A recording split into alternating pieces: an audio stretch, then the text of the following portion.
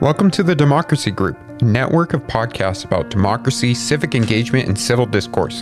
In this feed, you will find a sampling of episodes from our podcast in the Democracy Group, as well as recordings from our events. If you enjoyed this podcast, then please visit democracygroup.org to find more like this. Now let's get to our featured episode. In 2020, we passed minimum wage, a livable wage. In this last election, which you would think was the most contentious, we passed rent control in Orlando and all of these things that you'd think are more difficult. When you actually talk to people about where they're at on issues, they're with you. They just need to have a sense of who's best representing those issues when it's time to vote.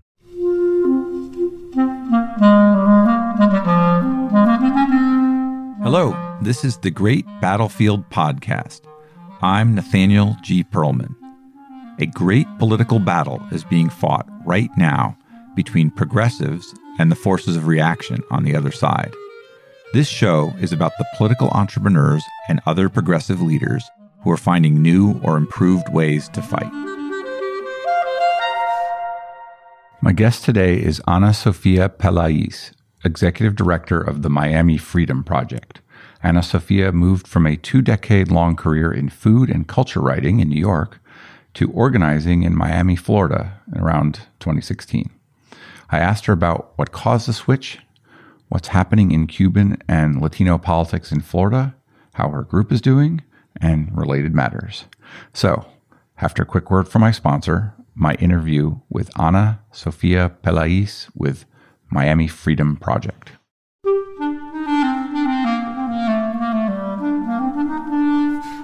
Check out the large, detailed, and high-quality political data graphic posters from Time Plots. Our visual history of the American presidency, for example, lets you see the Clinton, Bush, Obama, and Trump presidencies in full context. Time Plots library includes visual histories of the United States House, the United States Senate, the Supreme Court, and the Democratic and Republican parties. Find them all at www.timeplots.com. Use the code BATTLEFIELD for a discount.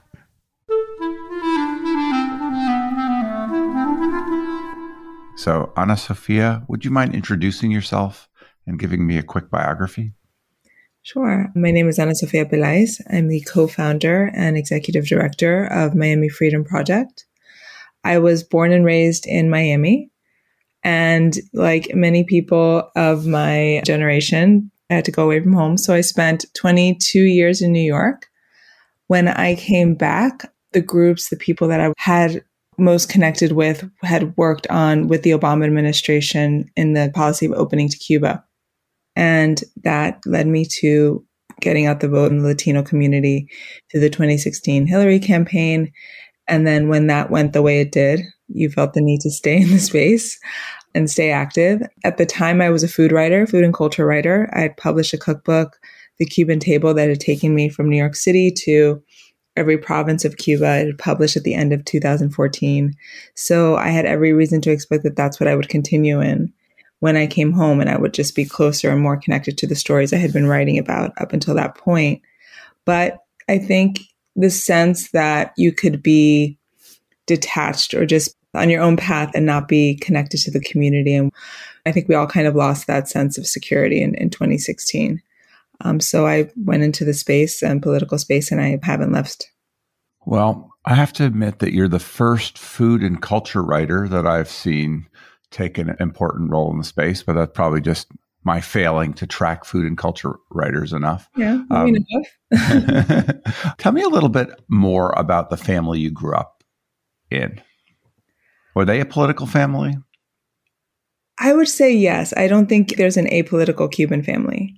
I think on either side of the straits, whatever decisions your family made to stay or to go, your life is defined by politics. And that sense that, again, something that could feel very much beyond you was setting your path and can have from your perspective, a cataclysmic impact on your life, and that you have to stay engaged and you have that awareness and you have that sense of vulnerability for yourself is something that it's ingrained in you. So I would say on my father's side, I came from a very artistic family. My great aunt was a very well-known Cuban painter. I had a great uncle who was a very well-known Cuban poet. So I think we had that sense of an artistic life and that it was possible. And I always grew up feeling that that was a path that I can take to be in creative field. I've worked in film. I became a food writer.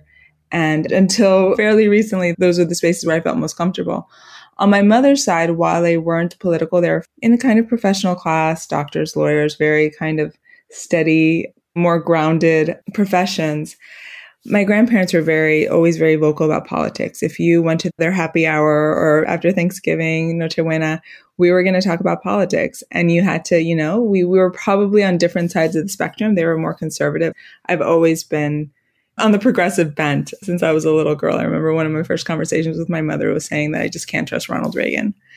But they were very conservative and we would have it out. And you knew that you had to have that conversation with them. You had to really know your facts. You really had to understand what was going on because they did.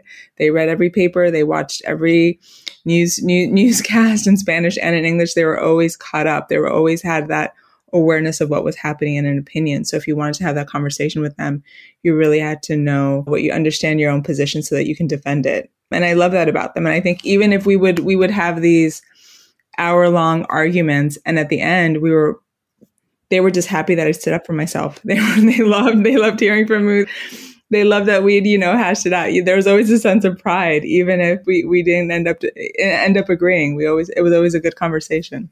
The traditional go-to in understanding that is like an anti-communist conservatism, but was it mostly based on that for your grandparents, or was it more broad-based, or what was the source of that for them? I would say in their lives, in their experience, I think the sense that the left can go too far, I think was part of that. I do think that they were always invested in social justice in a private capacity, in their faith community, in their community activities. It was always about who should help. It was never about whether or not you needed to help. And so their sense of people being disenfranchised or underserved, that was never a question. I never felt them stigmatize other people. I never felt them see money in any kind of aspirational term. They were always very grounded people. There were people who served their community. But that sense of what their experience was in Cuba and what that government represented and pretended to represent, and putting them on the other side of an issue, I think was something that informed their perspective on which party represented them. And I think it was also a very different party. I do think they identified as Republicans, but I think it was a very different Republican Party. Because we had these conversations and because I felt like the values were always ultimately the same, I wouldn't necessarily say that they wouldn't be never Trumpers now, or that they wouldn't be appalled by what was going on. Or like many people I know in their generation, my mother's an Obama Democrat. She was a Republican most of her life, and she changed later in her life when Obama was up for election. So I don't know that they wouldn't have continued to evolve politically. I wouldn't necessarily ever describe them as hardline. They were always fairly moderate centrist people who just really cared about other people, cared about their community, and were really invested in political ideas and policies. I noticed that you went to college at Barnard, and that took you to New York originally. How was that experience, and what did you study? I studied history with an English minor, so very practical. And it was a wonderful experience. I think when I thought of where I would want to go to school, my goal was New York City. I had a very romantic idea of what that kind of urban existence would be growing up in very suburban Miami. So I don't know that going to a women's college was necessarily, while I saw the value in it, was necessarily the impetus for me choosing Barnard. It was just one of the really good schools in New York that I was applying to. But since then, I've really felt just how special and how unique it was, especially as we've seen, like everything else, this sense that we were going towards greater freedom, greater equality for women. Since we've seen that turn back, I really appreciated having that community of women and that experience of being in that community with women at that formative time. It's something that you take with you. I've appreciated it more the more time passes. How did you get into the world of food and culture writing? Well, like I said, I'd always been in creative spaces. I worked in independent film mostly small independent productions, with like very good small production houses that would make these like prestige films.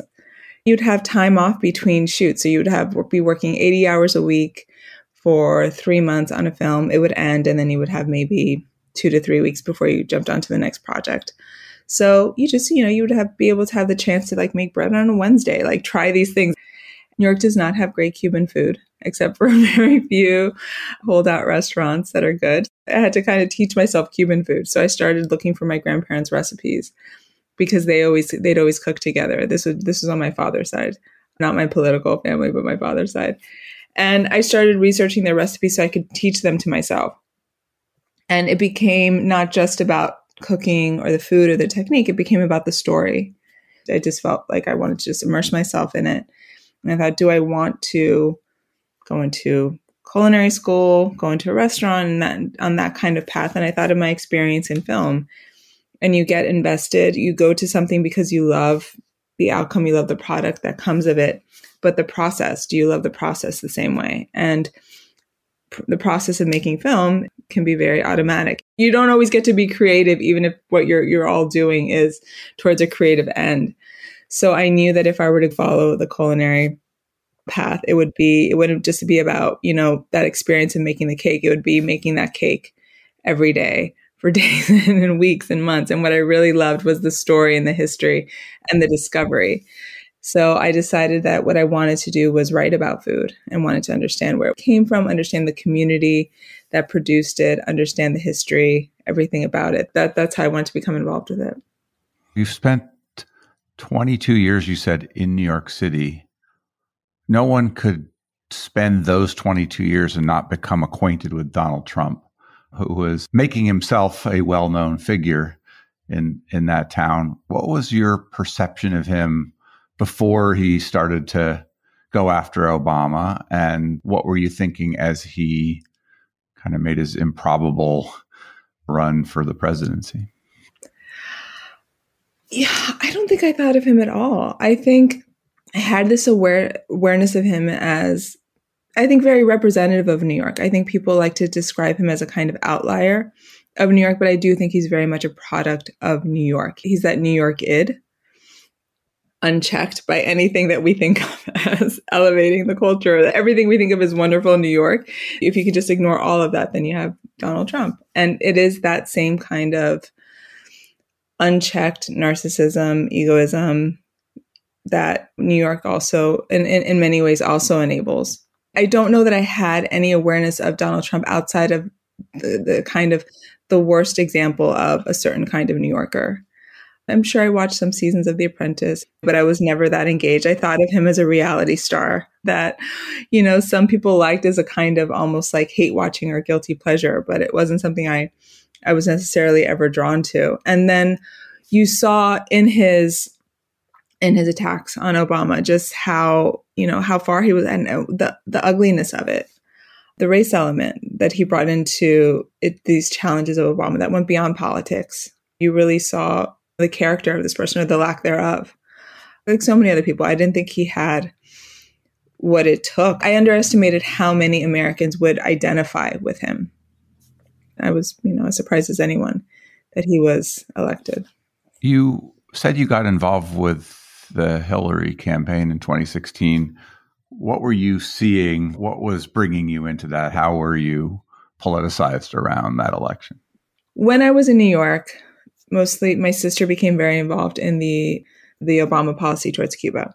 So that was the community of people that I knew that were involved in politics. And many of them were in DC or they were in New York, had left Miami and were doing this work. And then we all, in many ways, came back to Miami for different reasons. But as the policy towards Cuba had changed, we were almost, kind of reconvening in Miami, I think, with the sense that there was more work that needed to continue in that space. And this coincided with the campaign. So, they reached out and said, we're going to be doing some Latino GOTV. Do you want to come out and be a part of it? And I thought, okay, yeah, 2 weeks. I was inspired by Hillary. I was inspired by the campaign. Very excited to have a woman president. I was still felt relatively new to Miami. I would still tell people when everybody asked me where I was from, I'd be like, oh, I'm from here, but I lived in New York. I always had to explain one or the other. The same way in New York, I had to be like, oh, I live in New York, but I'm actually born and raised in Miami. So I was still in that kind of in between space. So I thought, okay, this is how I'm going to understand, get to be out here in this community and understand it and get to know it and have this experience of being involved in a campaign. Well, Miami-Dade County has shifted notably over the Trump years, really, into now, and not in the direction you're pushing it. How do you understand what's going on there? And Trump seems to be part of a really serious effort by Republicans to attract Latinos to their side. How do you understand what's going on there? I can understand why somebody would say, okay, well, there's been this shift, right? There was an opening towards Cuba. The Cuban American community was opposed to it. They had a Republican president was nominated. It solidified that position and their ranks grew. I think it's much more complicated, and it was Cuba, but it wasn't Cuba. And when this work was happening, this change of policy towards Cuba, I saw this community having conversations that it needed to have. I saw it open to something new. It wasn't by any means decided. It wasn't an all yes or an all no. It was a kind of, okay, let's see. And I think people were very open to that change. And I think many of the people who have come more lately from Cuba, we think of them as post 1993. Those numbers are always coming. There's always a steady flow of people coming from Cuba into Miami. I do think that they have a connection with Cuba, that they need a policy in place that does allow them to send remittances home, to have that more kind of fluid contact with people from home. There are many ways still sustaining that family, those friends at home. So as far as the policy, the U.S. policy that supports that, there is much more acceptance of that than I think from the outside would appear. So are they anti-authoritarian? Are they anti-communist? Are they against the government of Díaz-Canel? Yes. Does that mean that they're all going to vote against someone who's going to make the remittances possible that are keeping their grandparents alive? No. I think the kind of saber rattling that you see in Miami that's very much directed at the Cuban government is very much about their feelings, their positions against that government. It's not always going to be a referendum on U.S. policy. Even if they're conflicted about having to have remittances, having to have that access point to Cuba, because they have concerns about it propping up the Cuban government, they also don't have another choice.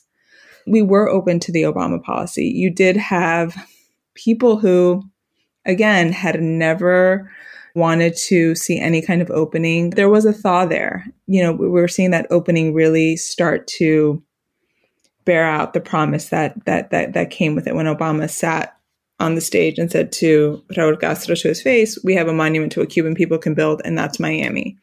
I do think you had a sense of the community being, if not completely invested, ready for that change to happen. And then the election went the way it went. So, we had a change in policy.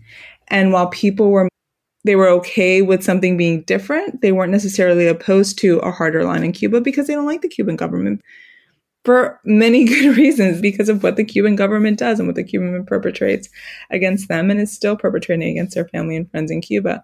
So it became this kind of thing where people have this assumption or they project, oh, this is what they're voting on.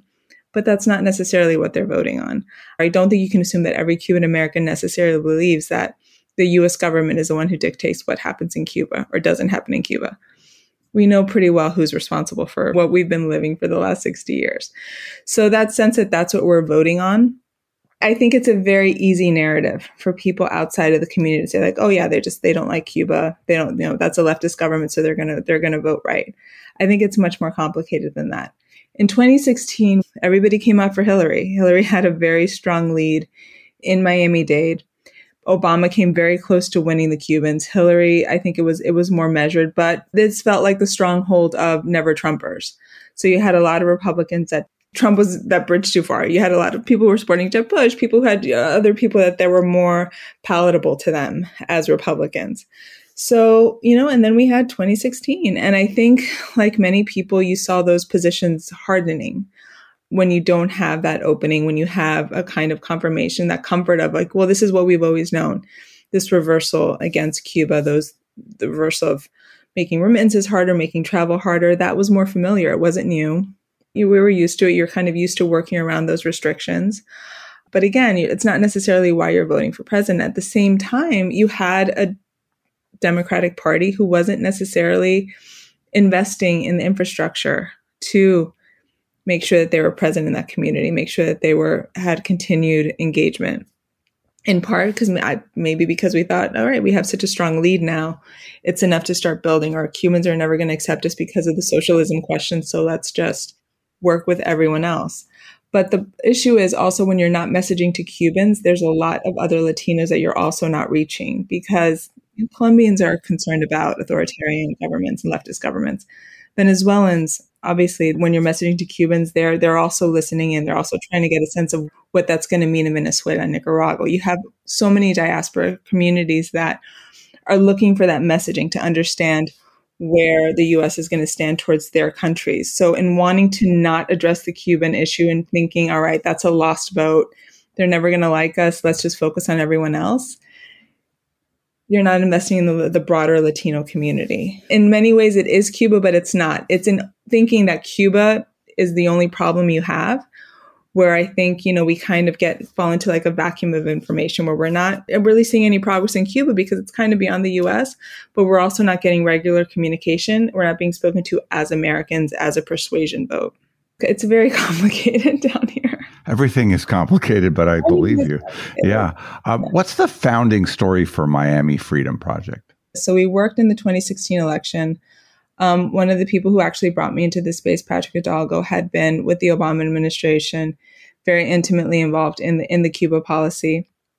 He was the one who said, all right, we're going to work for a couple of weeks. We need you out here. So 2016 happens and we're like, okay, well, we're going to work on local elections. We're going to be very focused on every seat, everything that's a potential win. So we worked on local municipal elections. And then we got to 2018, where we got very close. The governor's race was extremely close.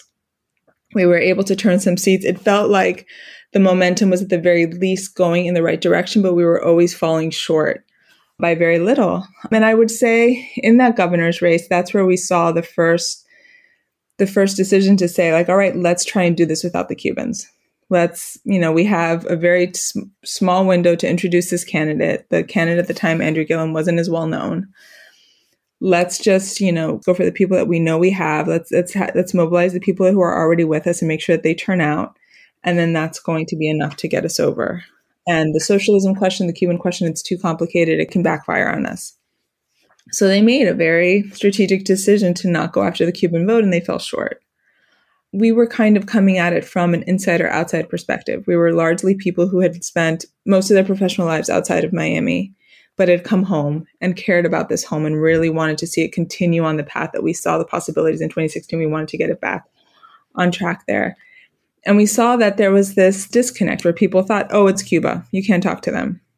It's like, no, you can talk to them about healthcare. You can talk to them about transit. You can talk to them about climate. There's all these other issues that they're receptive to, that they're open to, that actually impact their lives, that nobody's communicating with them with because they think, oh, it all comes down to Cuba.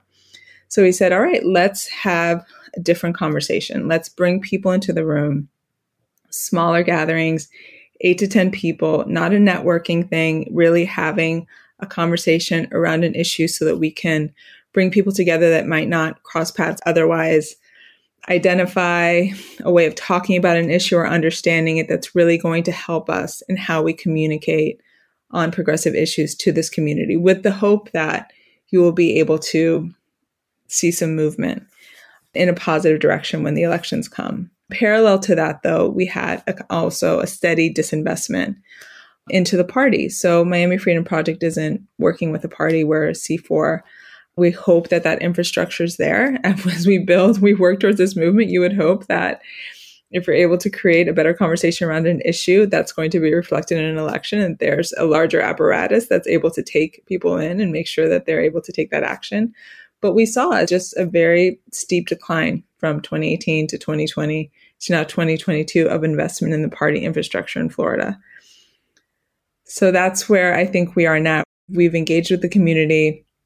We continue to have those conversations. We've had that steady program, and we lost Patrick very unexpectedly in 2020. But because we had this community around us, we were able to continue and grow. And I think we've seen that sense of our community that's seeking to identify with us, but now we're looking for what's that larger apparatus, what's that larger infrastructure that you can direct people to. And that's the work that, is ahead of us in Florida. Your group, how big is it now? Where are you finding funding? What's the organization look like from the inside?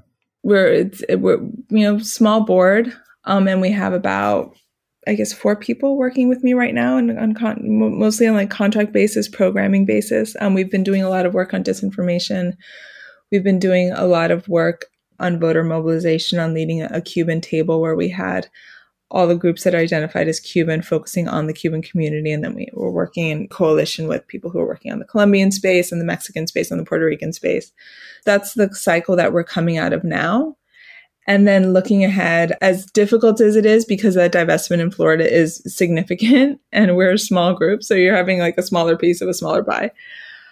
That is, I think, a concern for every progressive group in Florida. I think every political group in Florida is feeling the pressure of, the results of the last election and what that means. Maybe not having the party infrastructure that is set up to continue and to keep building. So there are a lot of questions right now that we're all giving ourselves a minute to think about so that we can start doing the work in January. I would say for Miami Freedom Project, our focus is what it's always been, starting from the ground up. I think while many people have seen this drop off in the Latino vote, we were always kind of starting from a very low threshold of 20%. I think everybody's kind of come to a level where we're very comfortable because that's where we start from, of not having a Cuban vote that's as present and as meaningful and as impactful in the progressive space as we would like it to be. Of the progressive groups, there's less of a drop off for us with this last election. We're still in the space of this is the same group we have. We just need to continue building with it and seeing how we can expand from there. It's a little hard for me to quite understand. We lost those 2 races by a hair in 2018, and we lost the presidential. Both times Trump ran nationally, not close enough. But to give up on a state with so many members of Congress and so much precedent setting in the legislature and things like that. I mean, part of this seems linked to the Governor DeSantis and his ability to dominate politics after winning that close election. How do you see him and his political skill, his political positioning, his aspirations from your vantage point? Well, I would agree with you that there's too much to lose in Florida to give up on it. And when you compare the 2018 elections to 2022, the drop off, without wanting to get too specific on the numbers because there's still some variance, I think it was in the $60 million range, and then we're in the $2 to $3 million range. It was significant. I didn't understand those numbers. What are you saying, that we went from putting 60 million in to 2 million in? It was comparative to that. So I don't have the actual numbers in front of me. You're saying there was a dramatic drop in what kind of dollars going where? In dollars coming from national Democratic organizations into Florida. So the investment in Florida. But it feels to you like there was a dramatic drop. It was dramatic. Yeah. It was a very... And in your specific group, are you funded out of national dollars by some people? I'm thinking specifically of the party, the kind of investment that national donors made to the Florida Democratic Party, and what they were able to deploy because of that. It's very hard to compare last midterm elections to this one because the drop off in investment in the Democratic Party was so significant that you can't really say that they ran that race. They had basically enough to keep the lights on and not much more. So it's hard to compare it because they just thought that they couldn't win. And so they put money into the close states. Exactly. It's too expensive a state, I think, is the theory to fight it out if you're going to lose for sure. Exactly. So I think there was, now, of course, now it's everyone's like, well, it was a kamikaze mission, or it just wasn't something that was viable for this go around. Well, say a couple words about how you perceive DeSantis.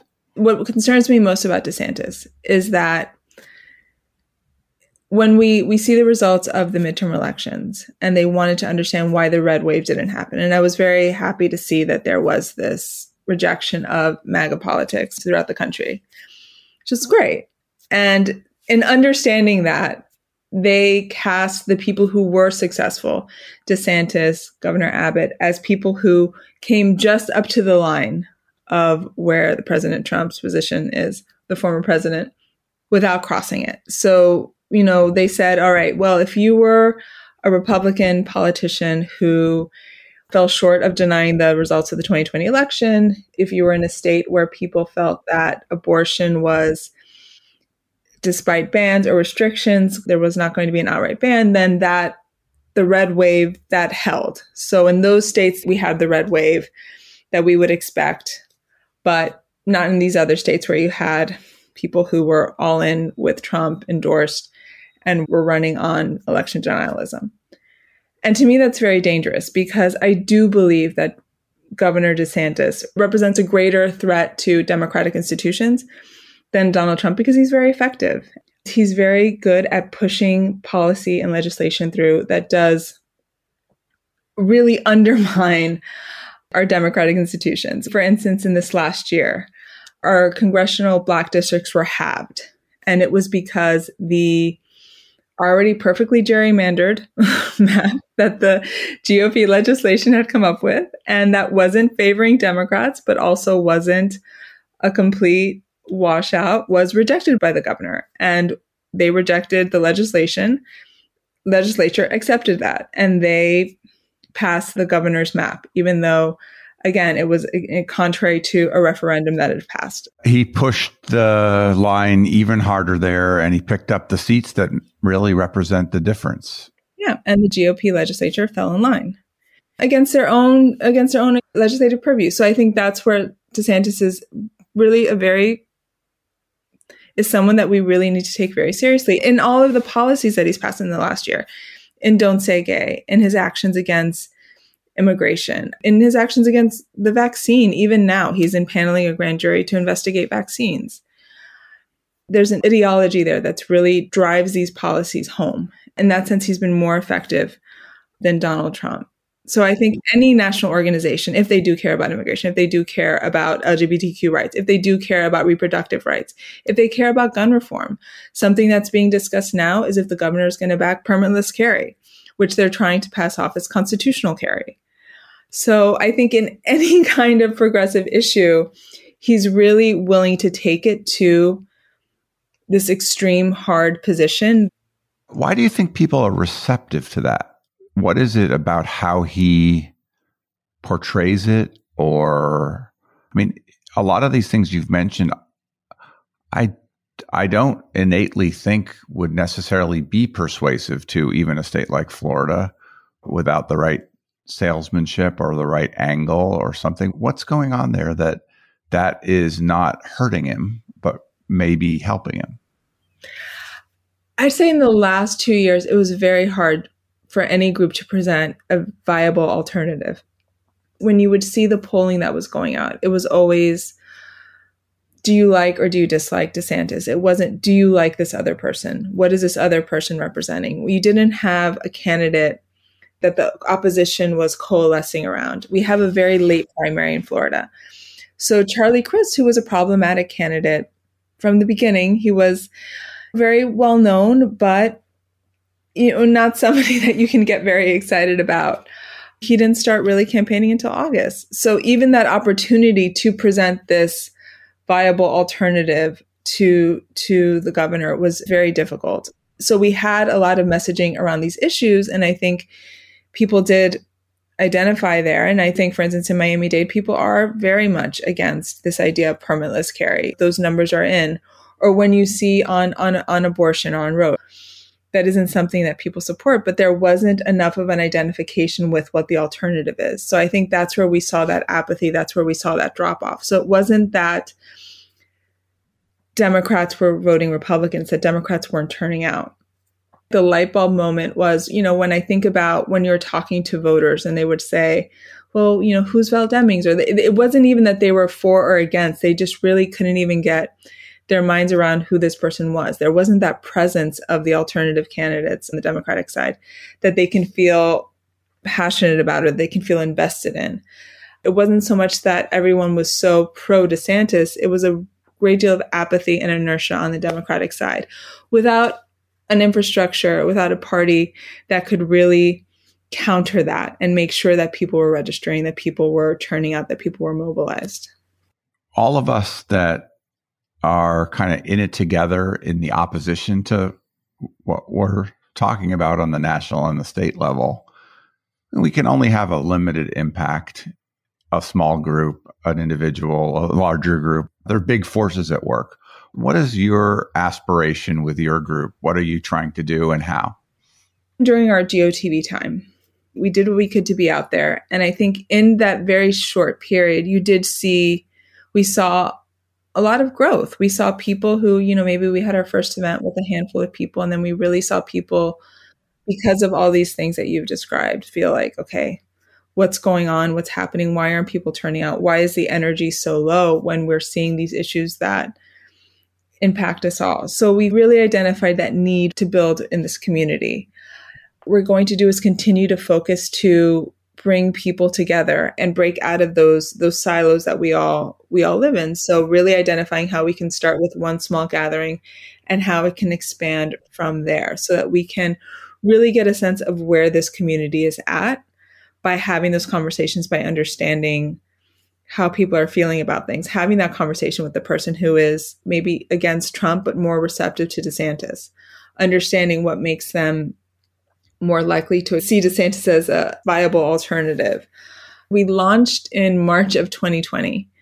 So you can imagine it was a launch and a shutdown.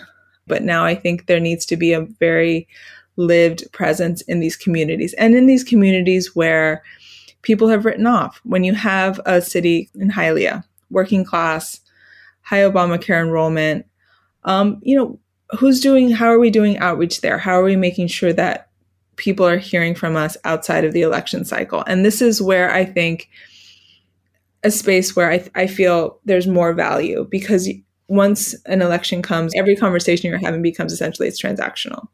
It's very much understood that if you're talking to me now, it's because you're trying to get me to take this later action.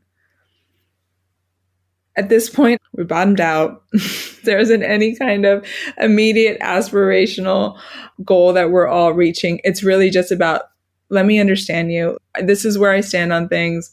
I want to hear how you're feeling about it. Let's have this conversation and let's see how we can move forward. But have it be in a way that you're identifying a community and you're expanding out from there. So you're building from the ground up. So our focus would be having more public facing events where we can have that intake and not just have it be people we already know, but have it be people who we need to know and people who we need to understand and be in relationship with, and have that direct our action, have that direct our messaging, have that direct our campaigns, which are going to be largely issue based, because that's where we need to see the most growth. In all of these kinds of election cycles that we've talked about, ballot initiatives, we've been consistently progressive in Miami-Dade and Florida. In 2020, we passed minimum wage, a livable wage. In this last election, which you would think was the most contentious, we passed rent control in Orlando, and all of these things that you'd think are more difficult. When you actually talk to people about where they're at on issues, they're with you. They just need to have a sense of who's best representing those issues when it's time to vote. Do you feel outgunned when you look at what's happening on the other side in the communities that you work in? Are you seeing a lot more going on? Yeah. If you compare what the investment is, it's very different. If you think about being outgunned, when you think about, your capacity for an ad buy, with the resource that you have to put out your message and have it reach as many people as possible. Yes, I think that investment is there. The progressive side is always going to have the challenge that we want to really do the work. And I think if you only had to think about a message that's going to move people and tell people what they want to hear, then yeah, you're always going to be at disadvantage when you're trying to think of not just what people want to hear, but where you can deliver, where you can see a project through, where you can actually connect a policy to making a person's lives better. That's harder work. So what we have to do is always going to be more of a challenge. When something happens in Cuba, when something happens in Venezuela, we have a flood of politicians that are willing to kind of come here and say all the right things. That doesn't mean that they're able to implement any kind of policy that helps people either in those diaspora communities or affects positive change in Venezuela or Cuba. There's no accountability there. So yes, that's always going to put us at a disadvantage when we're thinking about, it would be much easier if we can just say what everybody wants to hear and not worry about being accountable for it afterwards. But then, we wouldn't be Dems.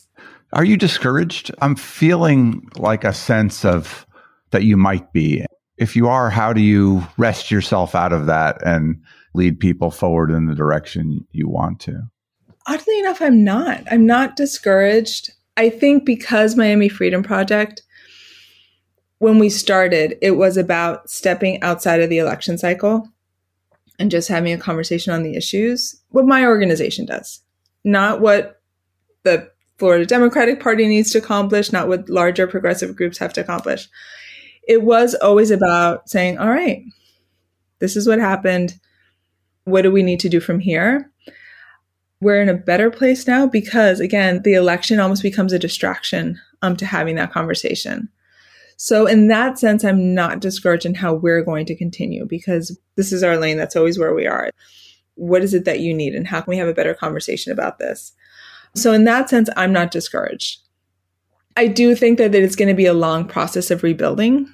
When I think about the larger progressive infrastructure, the larger democratic infrastructure that needs to be rebuilt. And that in some senses, certainly out of my hands. And I think any one progressive organization, any one Dem club can really do. It's going to have to be all of us in our own capacities working together. So I think the rebuilding is going to be a long process, but yeah, I mean, you don't give up on anyone. You don't give up on yourself. You don't give up on your city, your state. We're not engaged on these issues because you're progressive. You're doing it because you think it's what's right and you think it's what has to happen. You're not going to stop feeling that way because you feel like it might not have this. There might not be this larger perfect outcome that you would like to happen. You're still going to try. You're still going to be saying what you say and meaning what you mean and needing to see things go forward in a positive direction. So what's keeping you in politics rather than pulling you back into food and culture or something else? I just think there's so much left to try. I think there's so much to do, and even these conversations that, we've been having, this sense of oh, I know who those people are and they're never going to change. I don't feel that way because I'm with these people. I hear these people. I hear the conversations. You see the conflict and that given a better alternative, given someone that they can, feel inspired by or feel that they're being spoken to and they're having a real conversation and being understood, I do feel like there's a lot of progress that can be made. If I wasn't seeing that, if I wasn't, walking out of my house and seeing somebody give me a thumbs up because they see our signs up or having a conversation with somebody, at the dentist's office that is really as bothered and upset by what they see happening at the state level as I am, I would give up. But I'm here. So I just assume that there are other people like me here. And we just need to find each other and support each other and see how we can go forward. Anything else you want to say? I think if anything, certainly since 2020, the sense that anything can change at any time, how fragile it all is and how quickly things can move. If we don't really understand that and internalize that, then we haven't learned anything. So we have to just always have that faith that things can change again. And that if we're all kind of invested in the process and what we want to see happen, we're going to see that movement forward. Well, good to talk to you. Good speaking with you.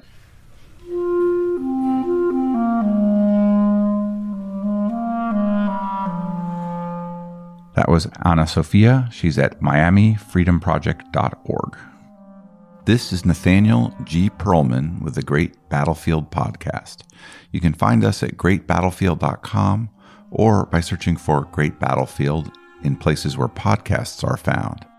The Great Battlefield is now part of the Democracy Group podcast network. Visit democracygroup.org to learn more about other podcasts that cover democracy and civic engagement. You can also help me by leaving comments and good ratings on Apple Podcasts or elsewhere, and by sending me suggestions for great guests to nperlman@gmail.com. Thank you for listening to this episode from the Democracy Group. If you want more podcasts like this, then visit democracygroup.org. There you will find our events, topics, and a newsletter as well. So head on over to democracygroup.org.